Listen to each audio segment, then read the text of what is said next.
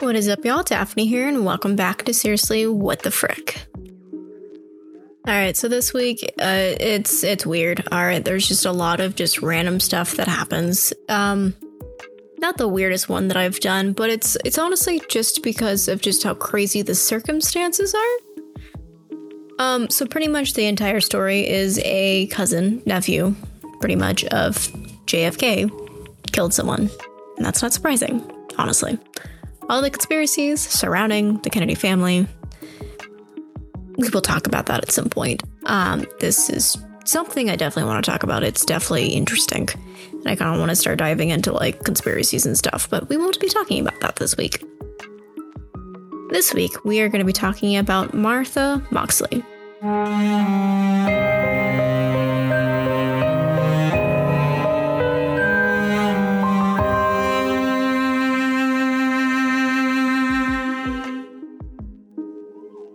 I know, I'm jumping literally right into it. So Martha Elizabeth Moxley was born August 16th, 1960, to her parents Dorothy and John David Moxley in San Francisco, California. She ended up growing up with her brother John Moxley in Piedmont, California, before moving to Bellhaven, Greenwich, Connecticut in, I think, 1974. Here's the thing. Bellhaven was known to be a very safe neighborhood, which is how all these stories start out, and it always ends up bad. Have you guys noticed that? Quote, it was one of these neighborhoods that kids could go out and meet people. Very safe, end quote. And that is what Dorothy, Martha's mom, said about the neighborhood after everything went down, pretty much. Martha was voted best personality in middle school. Everyone loved her. She had so many friends, and it was so easy for her to make them. She was a basketball player, a straight-A student. Everything seemed to be going great. It actually didn't take her that long to really adjust to the cross-country move. So after moving to Bellhaven, Martha eventually met her neighbors across the street, I believe, and they befriended each other, and that was Michael and Thomas Skakel. Michael and Thomas Skakel are the nephews of Ethel Skakel, and Ethel Skakel is the widow to Robert F. Kennedy. You know, the brother of the president, John F. Kennedy. They're straight up American royalty. Like, these boys had it made for them from the get-go. Like, literally they popped out of the womb and they were pretty powerful already, just being related to the Kennedys. So, Thomas and Michael were brothers, obviously, and their parents were Anne and Rushton Skakel. So, Rushton Skakel was Ethel's brother, and Ethel was married to Robert F. Kennedy. So, that's how their whole family tree worked. Eventually, in 1973, Anne Skakel, Thomas and Michael's mom, had died of brain cancer, and Rushton was already an alcoholic. But after Anne's death, it just went even further downhill. Rushton would leave the house for multiple hours at a time and left his 7 kids alone at home almost all the time, and left them with an unlimited amount of money. Eventually, Michael expressed, quote, an even more intense level of chaos came to rule our household, end quote. And he had mentioned that after this whole thing happened about his mom dying. The Skakel house was honestly a free-for-all. You know, at some point, their dad would never come home, and it was mostly just full of teenagers related to the Skakels or not. It was just honestly a constant coming and going of neighborhood kids and parties at the Skakel house. So, you know, eventually Martha got into the mix. She's like 15 at this point, and her 2 main unsupervised troublemakers were roughly the same age. Michael was 15 and Thomas was 17. So she ended up hanging out with them. But fun fact, Dorothy, Martha's mom, didn't even really know that she was even hanging out with the Skakel boys or that she was even friends with them. Scandalous. Martha wrote in her diary quite a lot, since that's what typical teenage girls do in the 70s, and she wrote a lot about the Skakel boys, especially about the many advances from Tom that she received and seemed a little mixed about. September 12th, 1975, she wrote, quote, Dear Diary, me, Jackie, Michael, Tom, Hope, and Maureen and Andra went driving in Tom's car. I was practically sitting on Tom's lap because I was only steering. He kept putting his hand on my knee, then I was driving again, and Tom put his arm around me. He kept doing stuff like that, end quote. Eventually, Michael got into the mix and she began to write about Michael being an asshole. Her words, not mine.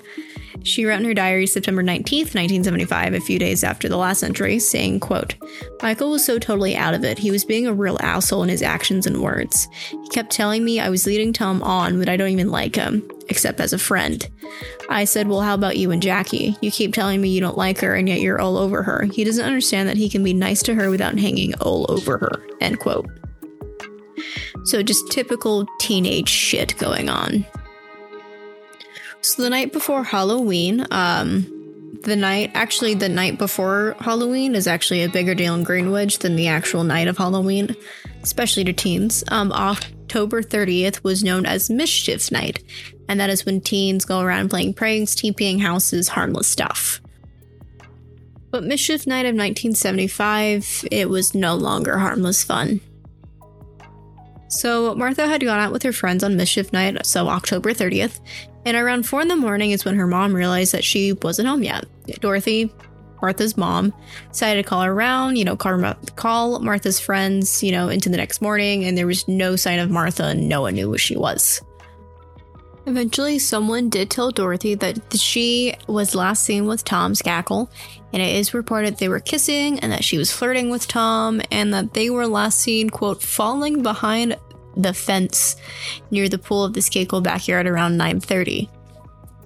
Is this a rom-com? What type of magical moment was that? So Dorothy walks over to the Skakels and is like, knock knock, where's my kid? And Michael ends up answering the door and just shrugged and said, I don't know.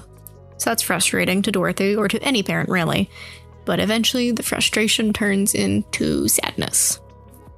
A little bit after noon, Martha's friend Sheila was helping out, just trying to find Martha. And when they found her, she was laying face down under a large pine tree at the edge of the Moxley property.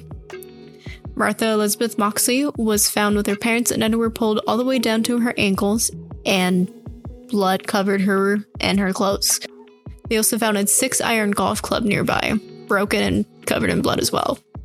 It was later discovered that it was used to hit Martha repeatedly, and she was hit so hard that the club broke, and one piece was even used to stab Martha in the neck. Oh yeah, it gets pretty gruesome.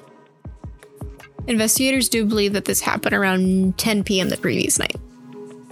So obviously an investigation happened, and it didn't take long for the Popo to match the Tony Pina golf club to the matching set in the Skakel house. It also did help that Anne Skakel's name was engraved on the handle. So obviously police are like, what the fuck? And immediately begin to investigate Tom Skakel. One, since he was the last person that she was seen with, and two, the golf club goes back to the Skakel house. Tom did become a prime suspect and was questioned, and then his alibi was that he saw Martha around 9:30 last night, then he watched The French Connection with the family's live-in tutor. He had a live-in tutor. How do you get that job?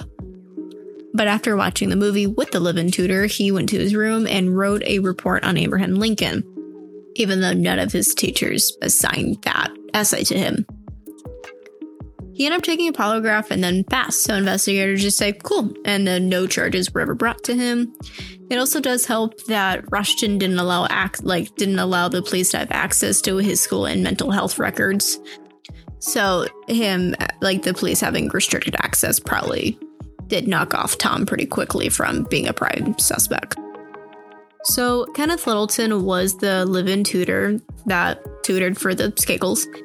And he actually was also investigated, but the day that Martha was murdered on Mischief Night, it was his first night in the house, and he claims that he has no idea who Martha even was. But he did fail a few polygraphs, but he was also never charged. I'm very confused on what the cops were thinking here. So at this point, the investigators start looking at Michael Skakel, just because a lot of evidence is pointing to the Skakel residence for Martha Moxley's murder. So the cops just asked Michael, where were you on Mischief Night? What were you doing, buddy? Huh? What you doing? And, Michael just told them that he left his house around 9:15, and then he came back around 11, and the cops say, all right, cool, you're good. And then the case was cold for almost 20 years. A little weird that Michael's alibi barely missed Martha being murdered. A little sus, but how can you leave 45 minutes before she's Like, we think that she died and then come back an hour after she supposedly died. Like, that's just too close. That's just me. So, like I said, the case went cold for almost 20 years, and the only reason it even came back into the spotlight in 1991 was because a weird rumor showed up somewhere in the wild about how William Kennedy Smith, another Kennedy, obviously still related to JFK, was involved in the murder. So the theory is when William Kennedy Smith was tried and acquitted for rape in 1991, a rumor surfaced somehow that he might have been at the Skakel house the night that Martha was murdered. But there's literally no evidence to prove or disprove that he was there. But this being brought up had cops who were like, oh yeah, that's a thing. Maybe we should get back on that. So this time around, Michael became the prime suspect, and honestly, the only reason for that is Rushton. That will make sense in a minute. So Thomas and Michael's dad hired private investigators to, quote, clear his family's name. And he wanted or hoped, I guess, that somehow investigators would just suspect someone else, that wasn't in the Skakel household or, just not related to them. One of those people he was hoping to be Kenneth Littleton, the live-in tutor. Which imagine having people related to the Kennedys try to have you become a suspect for murder of a 15-year-old girl you claim you don't know. Imagine that. I hope Kenneth's okay. But regardless, Rushton's plans bit him straight in the ass. So the private investigators were Jim Murphy, who was a former FBI agent, and then there was Willis Billy Krebs, and he was a former NYPD lieutenant. And they interviewed Tom and Michael, just to see what they did, just so they can definitely be officially ruled out. And this just made it worse. So the investigators talked to Tom, and he told Jim and Billy, I'll be referring to Willis as Billy since that's his nickname. Tom told them that it actually wasn't 9:30 when he last saw Martha. It was closer to 10. And before he went back inside, him and Martha engaged in mutual masturbation in his yard. Somehow. How did that even... Huh? So according to Billy, Thomas said that his lawyer cut him off when he was initially questioned before anything else could be said, and he was crying. Well, Tom was crying when he told this to Billy. When Jim and Billy talked to Michael, he said that when he got home from his cousins around 11, he climbed a tree outside of Martha's bedroom and then masturbated. A few things. So Dorothy, Martha's mom, said that Martha never came home that night, and by the time Michael was home from his cousins, she was estimated to be dead for an hour already, at least. He said it was anywhere from 11:30 to 12:30, so almost 2.5 hours at this point. So what the fuck was he masturbating to? The empty, dark room? I'm super confused, and I believe this is why he became the prime suspect, because what was he doing that to? What do you mean? By the way, after these interviews by the private investigators, it was pretty obvious that both boys lied to the police, which is just a crime on its own, especially when it comes to, a murder investigation. So a journalist named Dominic Doon somehow got a hold of the investigative report and then gave it to a state inspector named Frank Garr, which why he gave it to the state inspector was because Frank Garr used to be a detective on the Martha Moxley case. He had claimed that he was suspicious about Michael, but he wasn't really taken seriously. But this report about the boys lying to the police and about how their answers had changed a little drastically definitely gave Frank's suspicions a little bit of momentum. So we're going to fast forward a few years to 1998. A grand jury of one man, I know, George Thim. I know it sounds a little fucky, a one-man jury. It's totally a thing. So Mr. George Thim was a judge, actually, and he worked on the case for at least a year and a half. I think I read it was 18 months. He interviewed 53 witnesses, scrubbed through transcripts, and just reviewed and sweated all over evidence. He didn't actually, but Homeboy knew everything there could have been, to possibly know about this case. Eventually, Judge George said, oh yeah, there's enough evidence to charge Michael Skakel with the murder. Oh, and they did. A few former peers of Skakel's school years testified that when they were at the Land School, which is just a school that is aimed to rehabilitate troubled kids, and the reason why Michael was even there was because in 1978, when he was like 18 maybe, he was arrested for drunk driving in New York, and then he went to the school to avoid criminal charges. It doesn't matter, but he went there. But a few of Michael's peers had testified that Michael had confessed to murdering Martha. A former schoolmate named Gregory Coleman testified at the pretrial hearing and said that Michael had said, quote, "I'm going to get away with murder. I am a Kennedy," end quote. And then Gregory said that, quote, he made a comment that he was trying to make advances towards a girl and that this girl was not complying with those advances, and thus he drove her skull in, end quote. And this was the pretrial of June of 2000. So Gregory, who seemed like an awesome witness, did not come and testify for the actual trial in 2002 since he died in August of 2001 of a heroin overdose.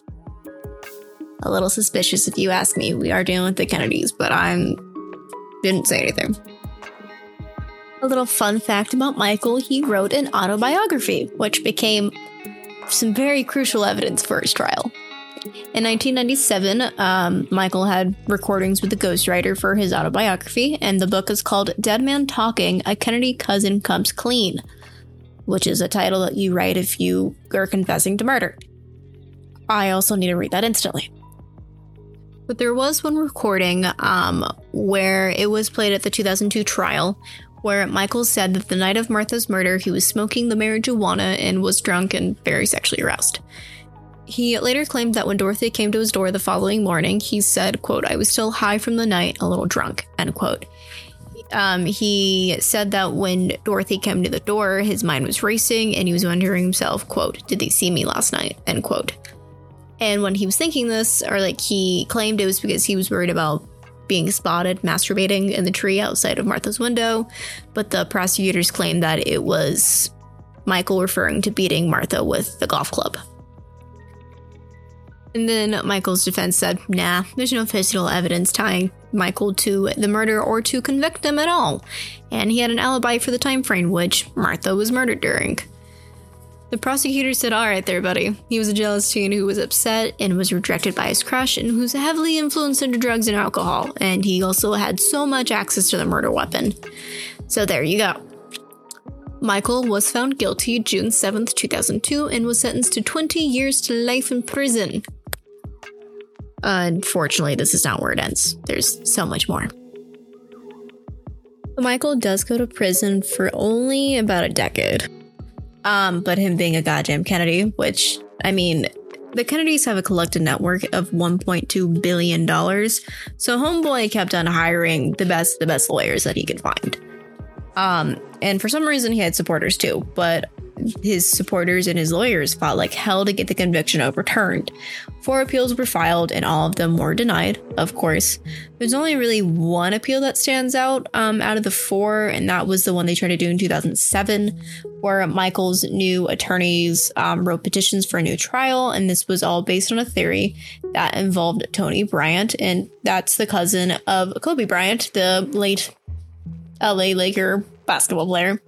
Everyone has a famous cousin today. Everyone's related to someone here. Shit. But Tony was also a former classmate of Michael when he went to Brunswick School in Greenwich. And another private investigator was hired and interviewed Tony and said that on Mischief Night in 1975, the night of Martha Moxley's murder, Tony said that one of his companions, quote unquote, wanted to rape Martha, and the reason he didn't come to investigators earlier, like prior to 2003, since that is when this recording happened, he didn't want to come forward because his mom had warned him that since he's black, he might have been, quote, tagged for an unsolved murder of a white girl, which is something we still talk about today. This is not crazy. But when the attorneys of Michael did try and file this petition that was based on Tony's claim, the prosecutor said that he may have made it up to, quote, sell a play about the case. October 25th, 2007, the Superior Court judge did deny the request of a new trial and said that Tony's testimony wasn't credible and that there was no evidence of a prosecutorial misconduct during the original trial, and he was denied the appeal again. And it's not over. October 23rd, 2013, Michael was granted a new trial based on the fact that his defense attorney during the original trial, that Michael's lawyer had provided constitutional deficient representation to Michael. And then Michael Skakel was released with a $1.2 million bond on November 31st, 2013. Prosecutors fought hard, and I mean hard, to have Michael's conviction reinstated, and they did, kind of. In 2016, the Connecticut Supreme Court did a rule of 4-3 decision that the lawyer did represent, Michael in a valid way. I wish there wasn't more, but there is. In May of 2018, the court reversed their own ruling to another 4-3 decision about how Michael's lawyer did do a bad job of representing him because he did not provide Michael's alibi during the original trial. I don't know how you missed that. That's like the main thing you talk about when your client's on stand for murder. You talk about the alibi. Michael's still not in jail. Homeboy is doing his own thing right now. There is still an option to convict him, or at least reverse the ruling or whatever. But since some witnesses have passed, or there's other problems, like, I don't know, a pandemic probably, there is something telling me it's going to be very difficult to do that. So Dorothy and John, which is Martha's mom and brother, full-heartedly believe that Michael is guilty in murdering Martha. Dorothy believes especially that it is because Michael is a Kennedy and has a lot of money, and because he is a Kennedy is the reason that he is walking around a free man today. Quote, "The state of Connecticut had a very, very, very good case, and we absolutely know who killed Martha. If Michael Skakel came from a poor family, this would have been all over. But because he comes from a family of means, they stretched it out all over these years," end quote. And of course, the Kennedys specifically thought that Michael was innocent. His cousin, Robert F. Kennedy Jr., wrote a book called Framed, Why Michael Skakel Spent Over a Decade in Prison for a Murder He Didn't Commit, and that came out in 2016. On October 30th, 2020, the chief of state attorney informed the Superior Court that Michael is still not retired from another trial, so I think that just means that they're going to try to get him in jail again. That's it. That's all I have for you guys. Let me know how y'all feel about this. I'm a little mixed. I can see it being Michael, but she was last seen with Tom, and I don't know, maybe Tom wanted to smash and she said no, and Tom got angry, which might explain why her pants are all the way down, but she was not found sexually assaulted. Just a theory. I'm just throwing it out there, but I'm not quite sure how Tom would have gotten the golf club if it was out. I don't know. I'm just throwing shit out there. I'm literally just making shit up, just throwing out a theory.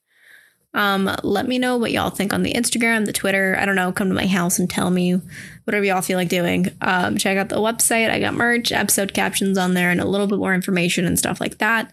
The Patreon, you get episodes a week early, cool ass merch, behind the scenes stuff, a little bit of extra stuff about the cases too, and a monthly bonus episode. It is worth your money. I promise. Be kind, make decent decisions, and I'll go ahead and see you guys next week with a brand new episode that will make you say, seriously, what the frick? Bye, y'all.